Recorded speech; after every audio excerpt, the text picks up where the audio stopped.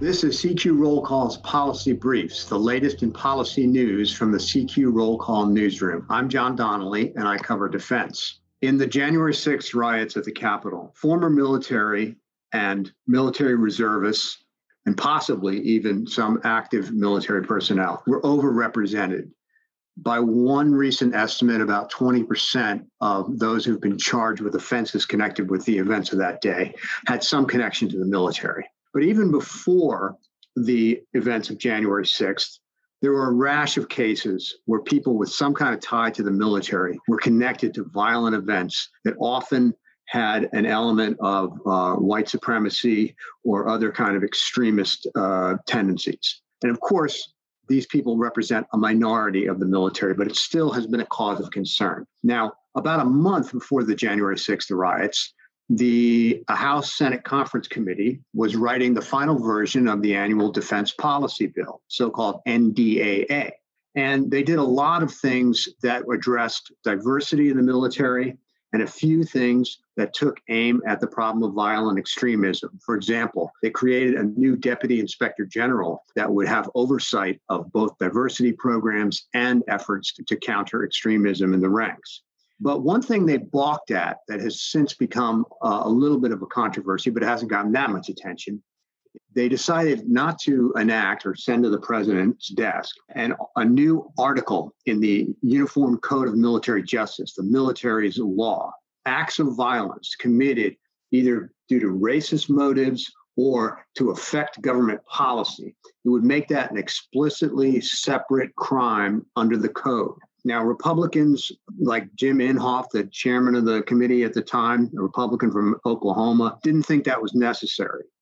But Jackie Speier, who wrote the provision, said that the reason that the conferees did not adopt her provision was because they were afraid to annoy President Trump. They were concerned about a Trump veto, which, of course, Trump eventually vetoed the bill anyway, and his veto was overridden.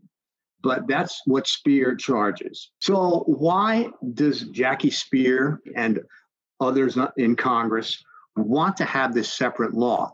First of all, this is targeting violent actions, not people's beliefs. It's about people who take those beliefs and put them into violent action. And the reason they want to have a separate law is they want to put a special focus on it in the military in terms of deterring the behavior. It will also help in tracking how these crimes occur and to what extent they're occurring, tracking investigations and convictions and things like that. It also is tracking the law does not just penalize people who, commit the act directly, but also people who conspire with them, who support them. And so that is right now not addressed anywhere in the law or the rules that govern the Defense Department. So anyway, they decided not to make this new change in the military law. Ironically, the Defense Department very quietly in a December report advocated making this very change. And even more strangely, the conference report that in the NDAA that when it eventually came out had a paragraph that said, we may need to do this. In other words, hey, it's not a bad idea. Well, I think going forward, it is going to change. And so you're going to see a new, I guess you'd call it a hate crimes statute in the military law. And that's likely to happen, A, because the Pentagon wants it, and B, because Democrats now control Congress, albeit narrowly. And it seems like there's a huge focus now, especially after January 6th, on doing something about whatever violent extremism exists in the military.